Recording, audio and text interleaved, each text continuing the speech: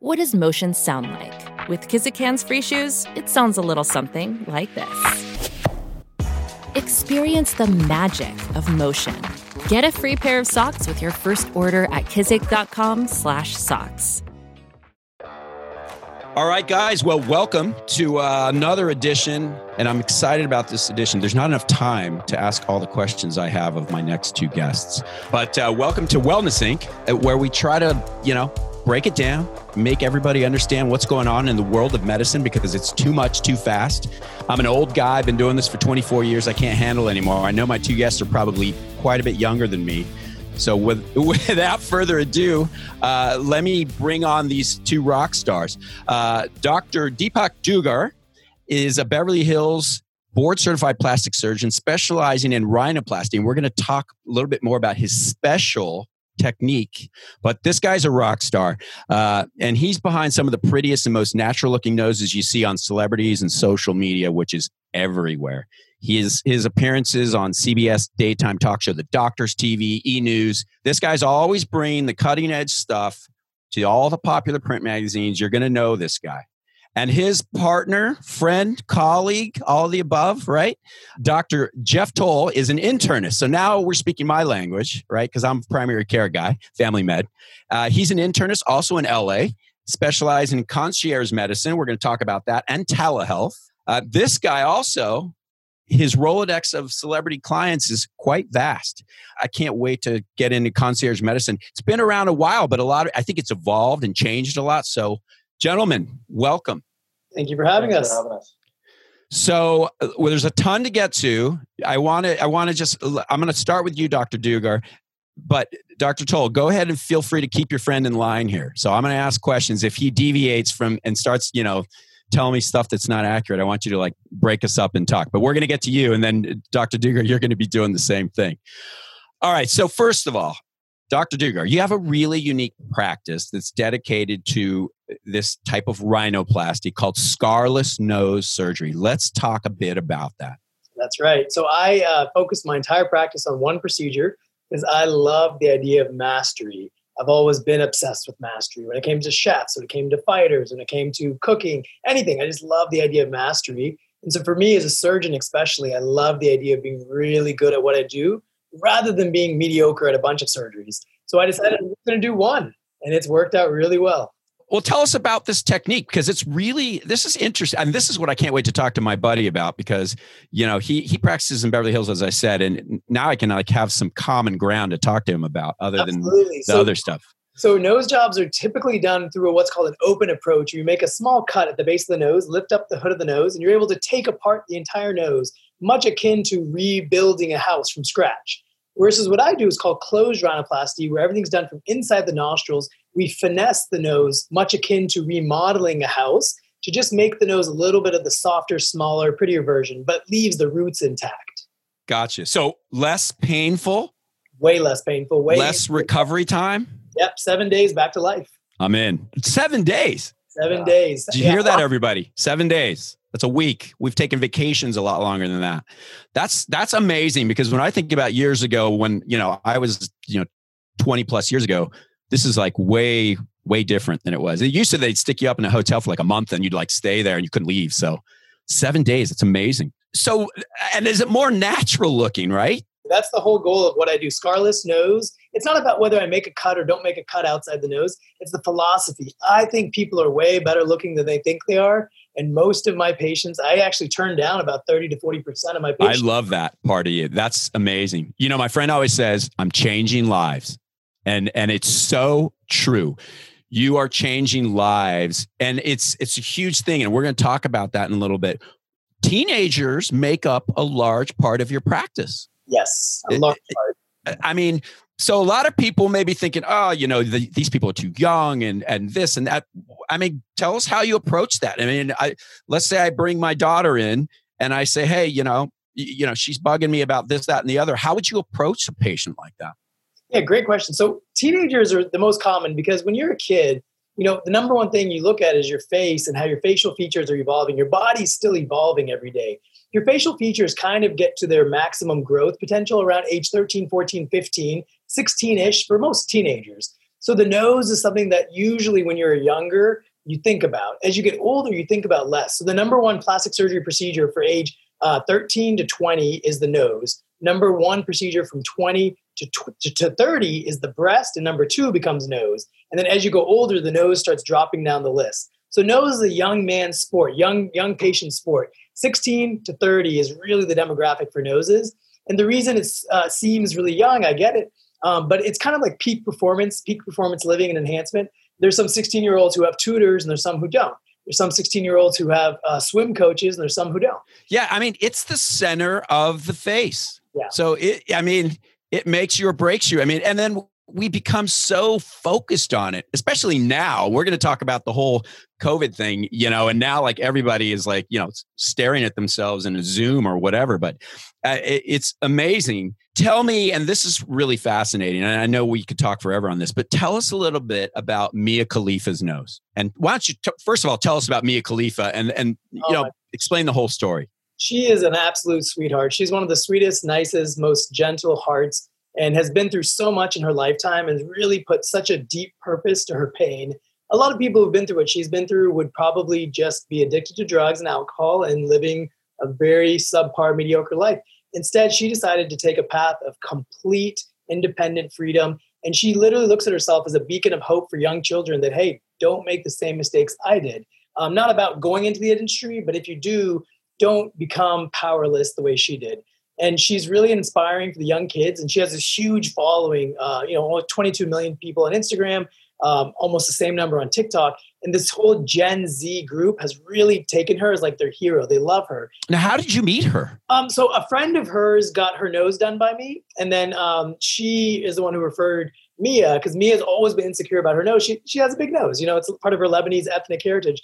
And she was always insecure about it. And she had seen a couple of consults from some very prominent plastic surgeons in Beverly Hills who always wanted to completely reconstruct and give her this tiny little nose because it technically looks better. But she didn't want that. She wanted to have the same nose, just a little bit smaller. And when she learned about me and what we do with Scarlett's nose, she was sold. So as soon as we met, we were two kindred spirits and had a great relationship. The longest field goal ever attempted is 76 yards. The longest field goal ever missed?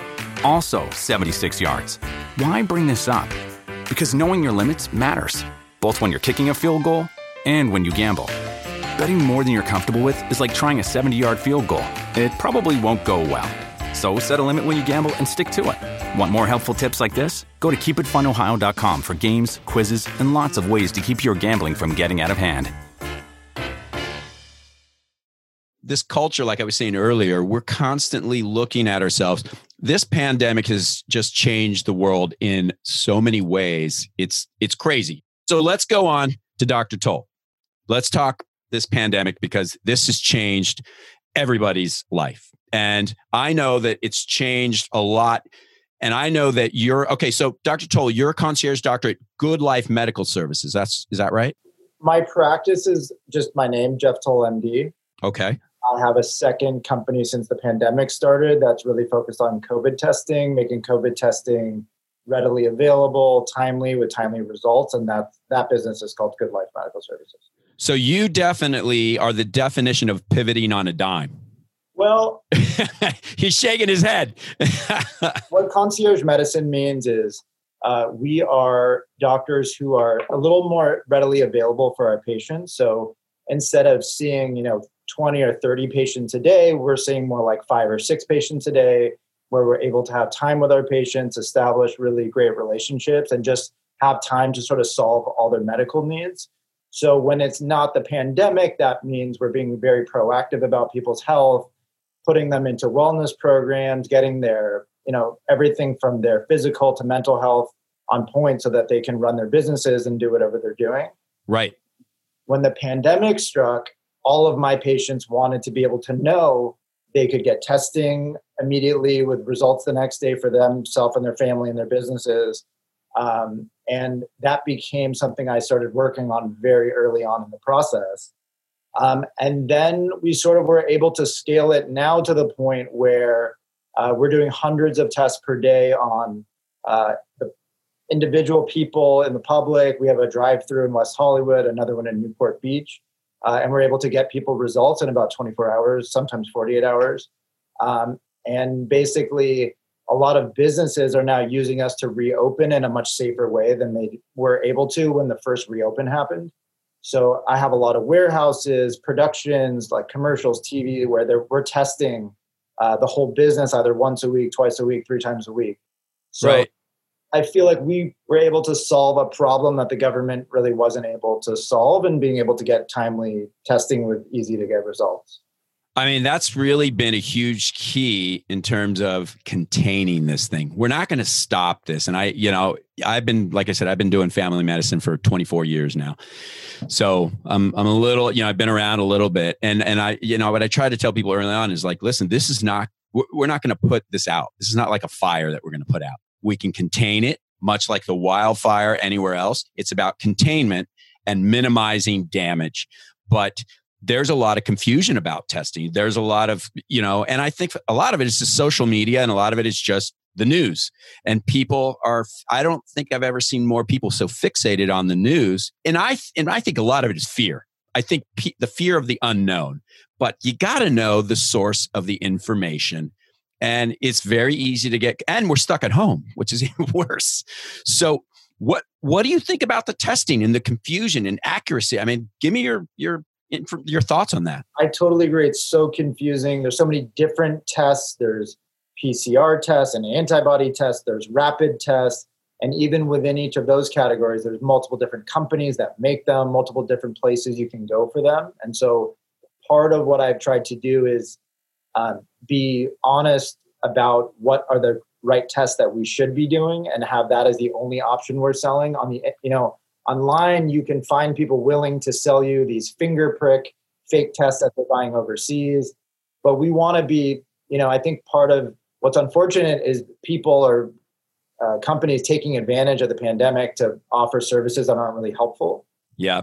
And so in terms of what do the tests mean and what are the different ones? So the PCR test, which a lot of people hear about, is the one that goes up and tickles your brain. That's really just a swab. Nasal swab, right. A nasal swab. And what we're looking for is the genetic material of the virus itself. And we're testing, is that virus present in your body at the moment we're swabbing you? That's the most accurate test that we have to see if the virus is there. And I think, and before you go to that, I'm sorry to interrupt you, and I think the confusing thing about that test is, first of all, it's technique based, right? If you don't really get up there to where the colonization is, to where the source is, you may get a false negative. And I think the other confusing part of this is that you may get positive results that doesn't necessarily mean you're infectious, or that you're spreading virus, or that so talk a little bit about, technique and where the confusion is with that. Those are both great questions. So in terms of technique, the virus is the most likely to be high up in the nasal passages, which is why we use that long swab. Right. There's been a few studies out of different countries comparing swabbing up high there as opposed to lower in the nasal passages, just sort of in the nose part versus in the back of the throat. And it's thought to be something like 80% likely to get it up in the highest part, 60% in the lower nasal passages, and maybe like 40 to 50% in the back of the throat. So Gotcha. A lot of people who will go to a physician will say, hey, I have nasal problems or I have sinus problems. Please don't swab me up there. And I'll tell them, listen, I can swab you lower and we can send that sample, but we may have this thing called a sampling error, which is that you really truly have the infection, but we don't pick it up on a sample because we're swabbing the wrong place. Gotcha. So a false negative in a sense? So the test itself, typically when we hear so the test itself is accurate. So the test isn't a false negative. It's a sampling error. So we're not picking up the genetic material of the virus, and thus you get a negative test. And so, yes, that would be considered a false negative.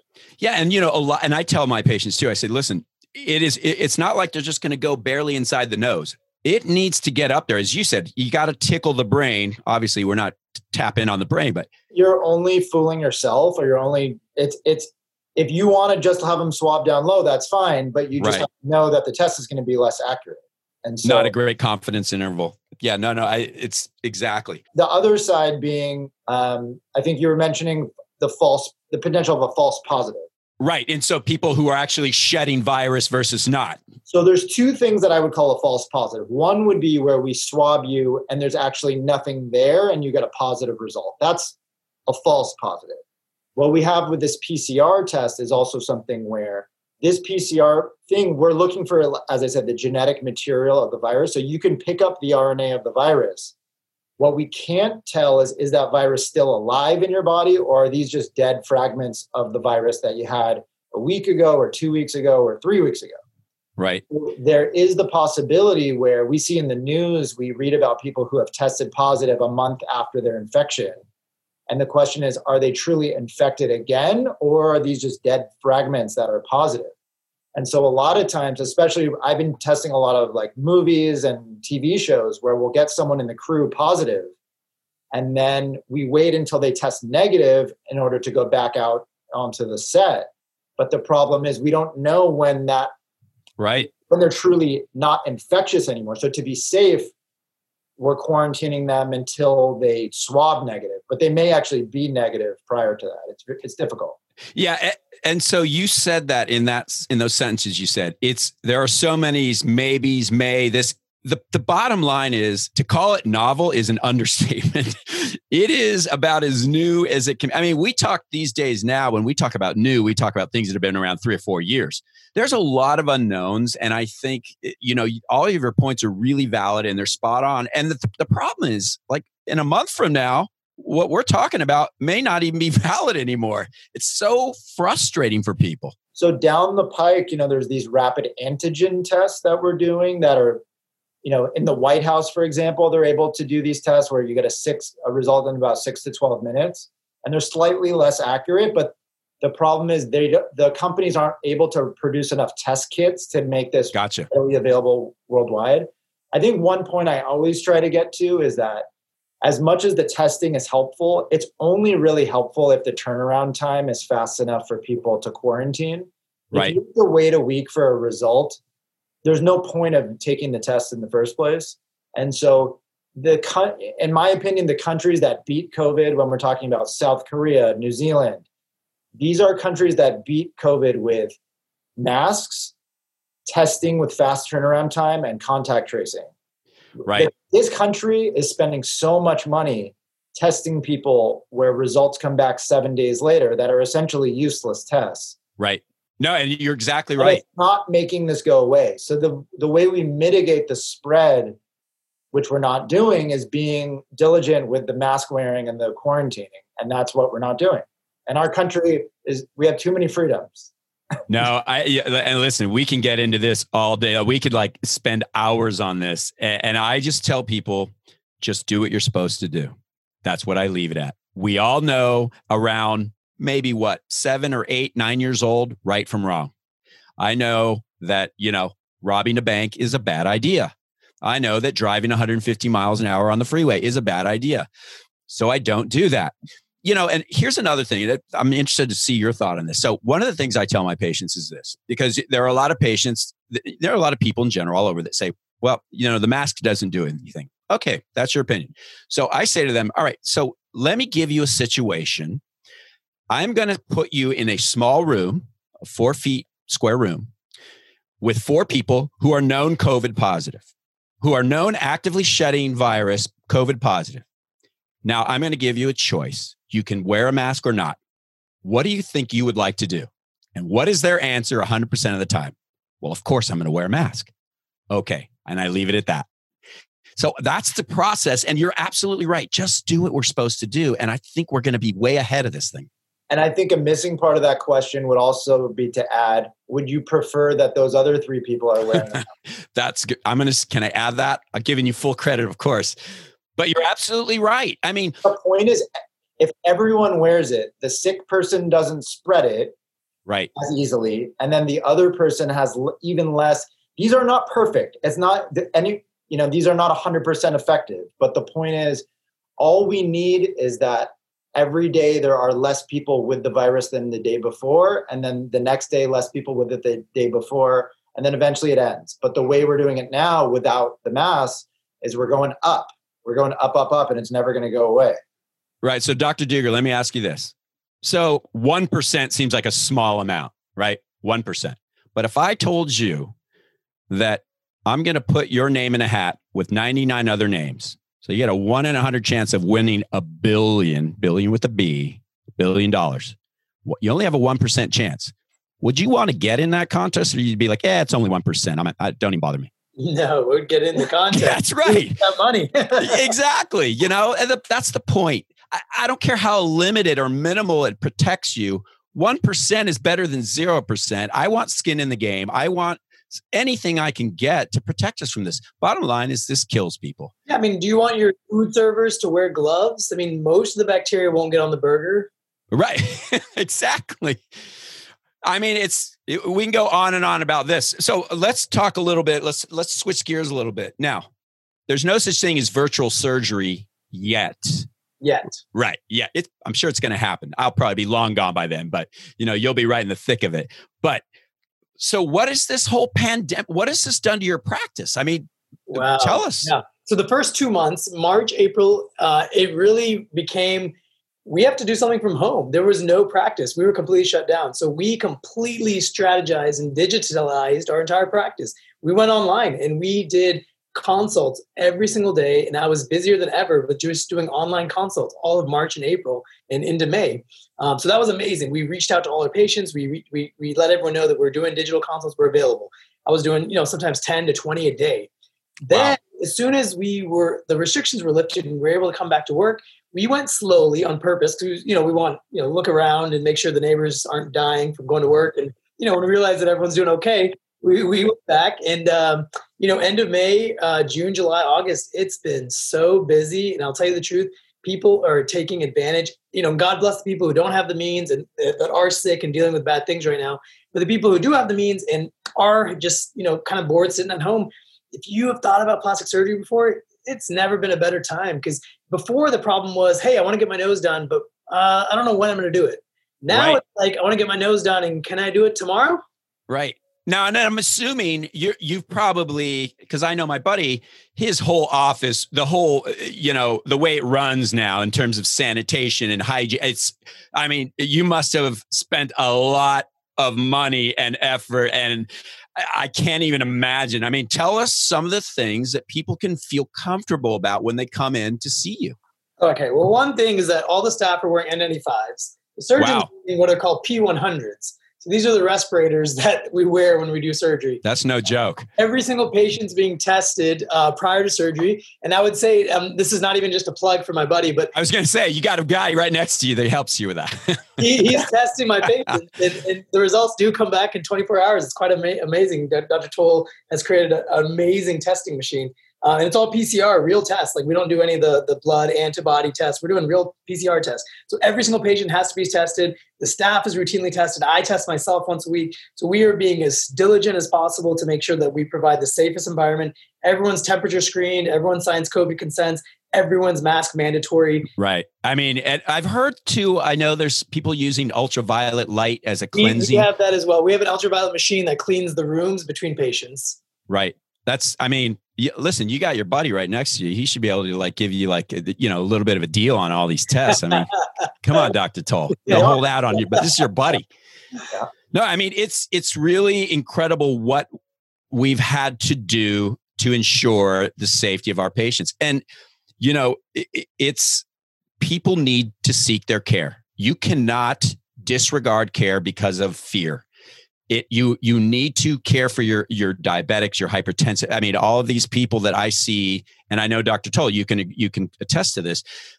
People are afraid, but that doesn't mean, when you looked at the ERs over the last several months, there's no magic that suddenly the incidence of chest pain and heart attacks and strokes just stopped happening.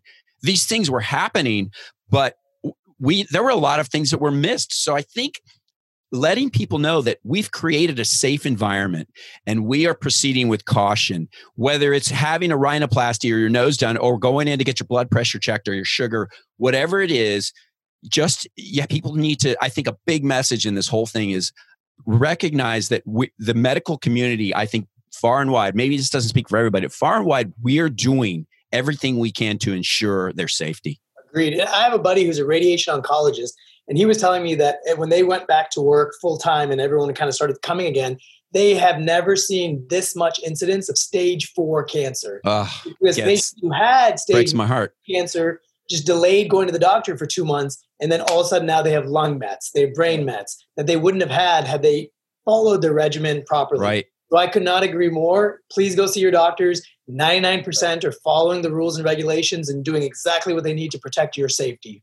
Yeah. I think that's the biggest thing that really is, when you look at, disease rates, morbidity, mortality, and you look at deaths annually from things, every year it's upwards. You probably know this, Dr. Toll, 600-700, 1,000 people a year die from cardiovascular disease. This is the one year that it's not going to get first place, but I guarantee you it'll be right behind it. And it'll be next year where it's going to go back to number 1. And, Dr. Dugar, you talk about cancer, you talk about all of these things. These diseases are present. They're here. They've been here for years. They're not going away. Suddenly this stupid COVID thing pops in and just, has its moment. But I will tell you, these other disease entities and the morbidity and mortality related to them is going to come back. And I hope people just embrace the fact that taking care of yourself and doing these things, as you guys are mentioning, is super important. Yeah, I've really tried to get this really in my patients' minds too, that their uncontrolled diabetes is just as dangerous to you as, COVID potentially. Right. Especially because COVID is a theoretical risk. There's a risk whenever you drive a car of getting in a car accident. There's a risk. A lot of things have a potential risk, but we know your diabetes, if you don't control it, is definitely a risk. Right. At least in my practice, I've tried to make this an easy process for them. So we've hired a whole bunch of phlebotomists that are going to people's homes to draw blood in the backyard. Right. And then pairing that with a virtual visit so that they don't have to leave their home. For the elderly, for diabetics, all things like this, to make it just easier on them. I think this has been a real big opportunity for us to explore what in medicine doesn't work. I think one things the government did that was good in this whole thing was I think the one thing the government did right was to say that virtual visits should be reimbursed for the doctors the same as regular visits. To allow people, it's like, why shouldn't Hallelujah. Yes. An 85-year-old who's had a stroke, who doesn't drive anymore, could actually call their doctor and say, hey, I'm having a little chest pain. What should I do? Instead of doctor can't see you unless you come in. I mean, it's right. Crazy how the old system was working. Well, we learned, to use that term I used earlier, we really pivoted on a dime on this. We went from 10% virtual and 90% face-to-face to the opposite, almost overnight. Now, and I don't think that that's obviously sustainable, nor should it be, but I think somewhere 50, 60, 40 is a sweet spot. Yeah, it depends. It depends on the specialty. As an internist, I definitely want to examine someone once a year and listen to their heart, and they need an EKG and some things like that. But for a blood pressure follow-up check, there's so many devices out there, these Bluetooth blood pressure cuffs. You can get EKGs at home. If people had their mind to making the system different, we're doing it in my practice. I know other colleagues that are doing it in their practices, but I think in 10 years from now, medicine is going to look very, very different than it looks now. And I think this was a big opportunity and impetus for us to change our practices. Yeah, even with cosmetics, I'm doing just as many virtual consults as I do in person now. Okay, so let me ask you something. Now since you brought it up, Dr. Dugar, going back to the virtual consults. Now, obviously, I know that with age is when I told you I'm knocking on 52. When, or maybe has it happened already? Has the tip of my nose started to change? Like when is this? Talk a little bit about this, because again, this is not something we could do virtually. You can look at it, but let's hear a little bit about this. Great question. So as you age, there's this big myth. Everyone thinks that as you get older, your nose grows, right? There's this myth that your nose and ears grow. Your ears, right. Yeah. And so what it is not that they grow, okay? It's that everything, like your breast, your arms, your leg, everything's gravity dependent. And so heavier parts of your body will always fall prey to gravity, including your nose. And the tip of your nose does have a predilection to fall as we get older, especially if you already had a dependent tip. If you didn't have a dependent tip, then it might not fall that much. But we see this a lot, especially in older celebrities, as they continue filming and doing their movies or their TV shows, they look at their stuff and they say, dude, my nose does not look the same. And so they'll come in and we'll do little tiny things. Sometimes they can't do surgery. So we do a technique that I love doing called a nose lift, where I'll inject a little bit of filler, a little bit of Botox at the base of their nose. The filler acts like a plumping graft, which is a surgical term for a support beam to lift it up. And the Botox decreases the muscular activity of this special muscle that pulls our nose down. So by releasing that muscle and giving some support with the filler, we can in 1-2 minutes create a little bit of a lift to the older nose. So we're like retrofitting a building for earthquakes. That's exactly right. And it's going to be temporary, just like that retrofitting. That's right. Well, if you're in California, you'll know exactly what that means. No, I mean, it's how much is genetics in terms of your nose? I know I have my father's nose, and you can't see it because I'm looking at you straight on. But if you see my profile, you'd be like, oh man. So how much is genetics? And we can't really genetically manipulate ourselves. Again, another yet. It's going to happen, I'm sure. Yeah. But how much of it is genetics, and what do you do? Yeah, I think about 80% of our faces are genetic, and then 20% is based on environmental factors. So trauma, even when you're a kid, having a deviated septum in the inside of your nose can literally come from when you're a 4-month-old learning how to crawl and you fall on your face and you cry. Your mom gives you milk and then it's all over, right? But that little micro fracture that happened in the septum now makes your septum grow 2 centimeters left than it should be. So little micro fractures like that, or you're 16 and you get hit in the face playing basketball or volleyball. These little things can cause traumas and micro traumas that cause things to bend in ways they're not supposed to. But I would say 80% are probably genetic, 20% is environmental. So like you guys remember the Brady Bunch? Yeah. Right? So Marsha, when she gets hit with the ball. Yeah. So it's safe to say she had a deviated septum moving forward. Absolutely. And a lot of girls will get hit on purpose to get their nose job. Right. So she could have come to see you and correct that. Yeah. So let's go back. Not that I'm, this COVID thing is just beating us all down. It's like everywhere we look. But I want to talk a little bit about hope. What do we think? And, both of you guys, I'm sure, have opinions. Where are we going with this? What do you guys think? And I get it. We're not going to put this in stone and we're not going to hold you to it. This is all conjecture. I think even Dr. Fauci's words are conjecture and they evolve and everything changes. It's like liquid, right? It's constantly evolving. What do you guys think? Well, I would say as far as how does this end, it seems like our only real way out in this country, at least, is a vaccine coming or herd immunity. It's sort of one or the other. And so the vaccine is the artificial way that you create herd immunity. And herd immunity means when there's enough people in the population who can't get it anymore, it slows down the spread to a point where each day there's less people who had it than the day before until it goes to zero. It's like when you were a kid and you had chicken pox and your mom would send you to your buddy's house and say, go hang out with him so you would get chicken pox. Because it's better as a kid than to have it as an adult. You don't have all the complications, or as much, I should say. And so one of the reasons why other infections like the flu are seasonal is because some people had it the year before, some people had the vaccine. And so that slows down the spread enough that it sort of peters out at the end of the winter each year. Whereas this, no one had immunity to. So it just continues to spread.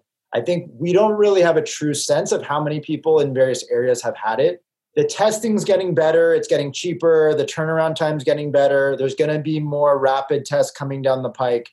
If I was the government, what I would do is spend much more of the money that they're spending on testing rather than all this other stuff that's not helping. So as much as we want to give these people who have lost their jobs $600 a week, I think it would make more sense to test people 6 days a week and let them work. It's a great point. It's a really great point. I've never heard it put that way, but it's a great point. I mean, I think of the days where, a couple things. First of all, how many of us have gone out with friends and someone's sniffling and congestion and you're like, oh yeah, I'm just getting over a cold. That ain't happening anymore. Right? So the days of I just got a little cold. Don't worry about it. Those days are over. Right? I think for a while, I do think it's going to go away once we really do have a vaccine, assuming American people are willing to take it, which is a whole nother thing. That's like that's a week long. That's like a retreat discussion about that. We can go. I know. The other thing is really like you talk about herd immunity and big, vaccines.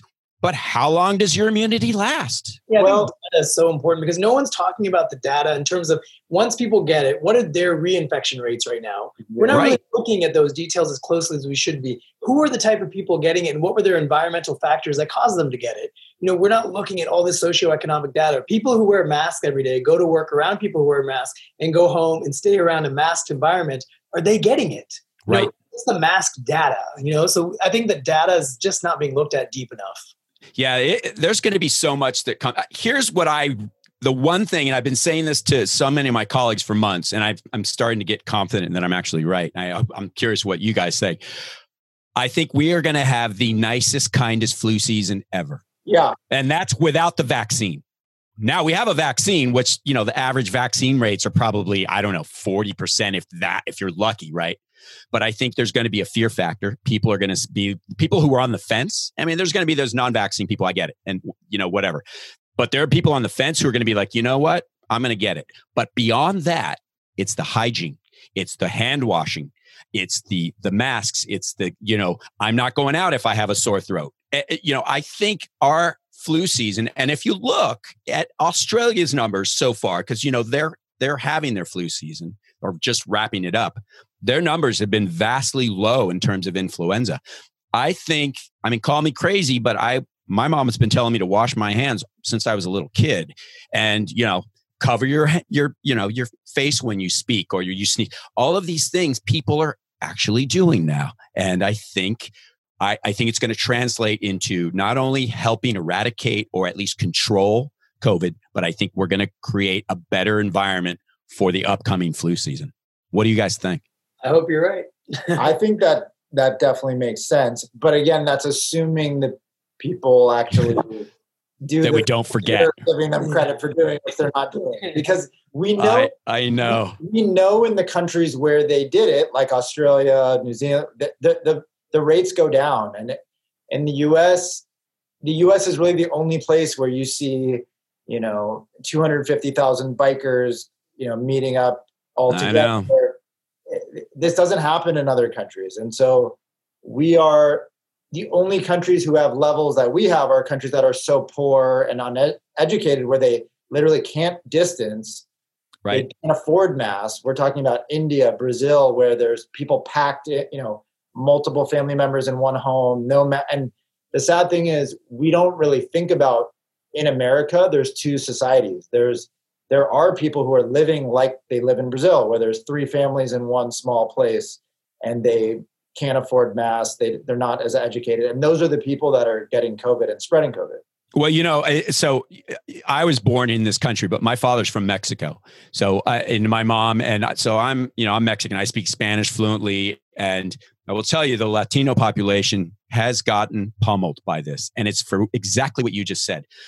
They're the people who work in these type of very tight environments. They're on top of each other. They're in factories. They're in kitchens. They're out in outside working in the agriculture area. You look at the San Joaquin Valley where I grew up. These people are getting really just hammered by this. It's the socioeconomic elements. I mean, there are so many things to me that make sense as to why this population is being affected like this. And I don't know. I would just say, I hope people just do what they're supposed to do at the end of the day. And I'm curious what your guys' take. I tell people there's 5 things you got to do, COVID or not, flu or not, general wellness. You got to move and stay active. You got to drink plenty of water. You have to avoid smoking. And if you do smoke, always be trying to quit. You have to follow a sustainable, likable, doable diet that's healthy and balanced. And above all, you have to manage your stress. You have to respect your stress, understand what stress is in your life, have your coping mechanisms. People do not respect stress. And I think that is a big, big hit on your immune system. Yeah, I think on our podcast, Modern Prescription, one of the things we talk about, our modern prescription, is that, how connected the mental health part is with the physical health. And I think people always want, what's my crash diet I can get in one day? What's my crash exercise to lose this weight in one day? Instead of sustainable practices for your mind and your body to sleep better, to eat better, to feel better. And I think one of the things we have in common, whether we're talking about your physical appearance or your physical health, we both want to make people feel good and feel healthier and feel good about themselves and live a better lifestyle. And I think, he calls himself a psychiatrist with a scalpel. Yep. And I've always loved that. And so, yeah, what's your take? No, I completely. Closing thoughts. Let's hear it. That's where me and Dr. Toole on Modern Prescription really blend well, because he looks at medicine and I look at surgery as a sword that should be wielded with a lot of responsibility. You don't just dole it out. And so we really look at patients holistically. And that's what I loved about Dr. Toole, is that he's very similar to me, that we are real doctors, just like you are, Dr. Mike, and we care about our patients. We don't just want to get them in and out and use our weapon. If we don't have to use a sword, if he doesn't have to prescribe a pill, and I don't have to do a surgery, it's even better. And so our whole thing is a holistic wellness, and that's what you promote, and that's what we love to be on the show today. So you guys mentioned it, but I want to make sure everybody gets this message. Modern Prescription. Where can we find you guys, Dr. Toole and Dr. Dugard? And I'm going to track you guys down because I'm up in LA, because I love you guys. I love your philosophy. I love the way you approach this. I think medicine is a beautiful thing. It's not about money. It's about resting at night knowing that you're changing lives, whether that's changing a nose or whether it's fixing someone's blood pressure. It is infectious in that person's wellness really translates to the wellness of their friends and their family. And that's why we do this job. And I think it's important. So how do we find you guys? Tell us about Modern Prescription. Where do we find you guys? All right, Modern Prescription. You can find us. We're streaming on all platforms, Spotify, Apple Podcast, and as well on YouTube. You can watch the whole video if you just want to see Jeff's beautiful, sexy hair. Yeah, it's an important part of it. Our last episode, we delved into the hair. We talked about his hair tips, because I shampoo twice a day. He told me he doesn't shampoo even twice a week sometimes. One of these guys. His hair versus mine, so he knows what he's talking about. Listen, you guys have been a real treat. It's been a ton of fun, and I really want to thank you guys. So much to learn. We could the time goes so quick, but I really appreciate you guys taking time to spend with us. Thank you. Thank you for having us. And you bet. Listeners, if anyone wants to follow us on Instagram too, both of us have a lot of interesting stuff to talk about there too. So I'm Jeff Toole, MD. And I'm Deepak Dugar, MD on Instagram. Thank you so much. Awesome. Thanks, guys. Well, that's it, guys. That's it, everybody. That was a great show. A lot of great stuff. I could go on forever. I just love these guys' philosophy. Thanks for spending some time with us. We talked a little plastic surgery. We talked a little COVID. We talked a little health and wellness, all the important stuff. Have a great day. Don't forget to subscribe, download, and listen to Wellness Inc. with me, Dr. Mike. Have a great day, everybody. Thanks, gentlemen. See you soon. The Wellness Inc. with Dr. Mike Moreno podcast is for informational and entertainment purposes only and is not intended as a replacement or substitution for any professional medical, financial, legal, or other advice, diagnosis, or treatment. This podcast does not constitute the practice of medicine or any other professional service. The use of any information provided during this podcast is at the listener's own risk. For medical or other advice appropriate to your specific situation, please consult a physician or other trained professional. Thank you.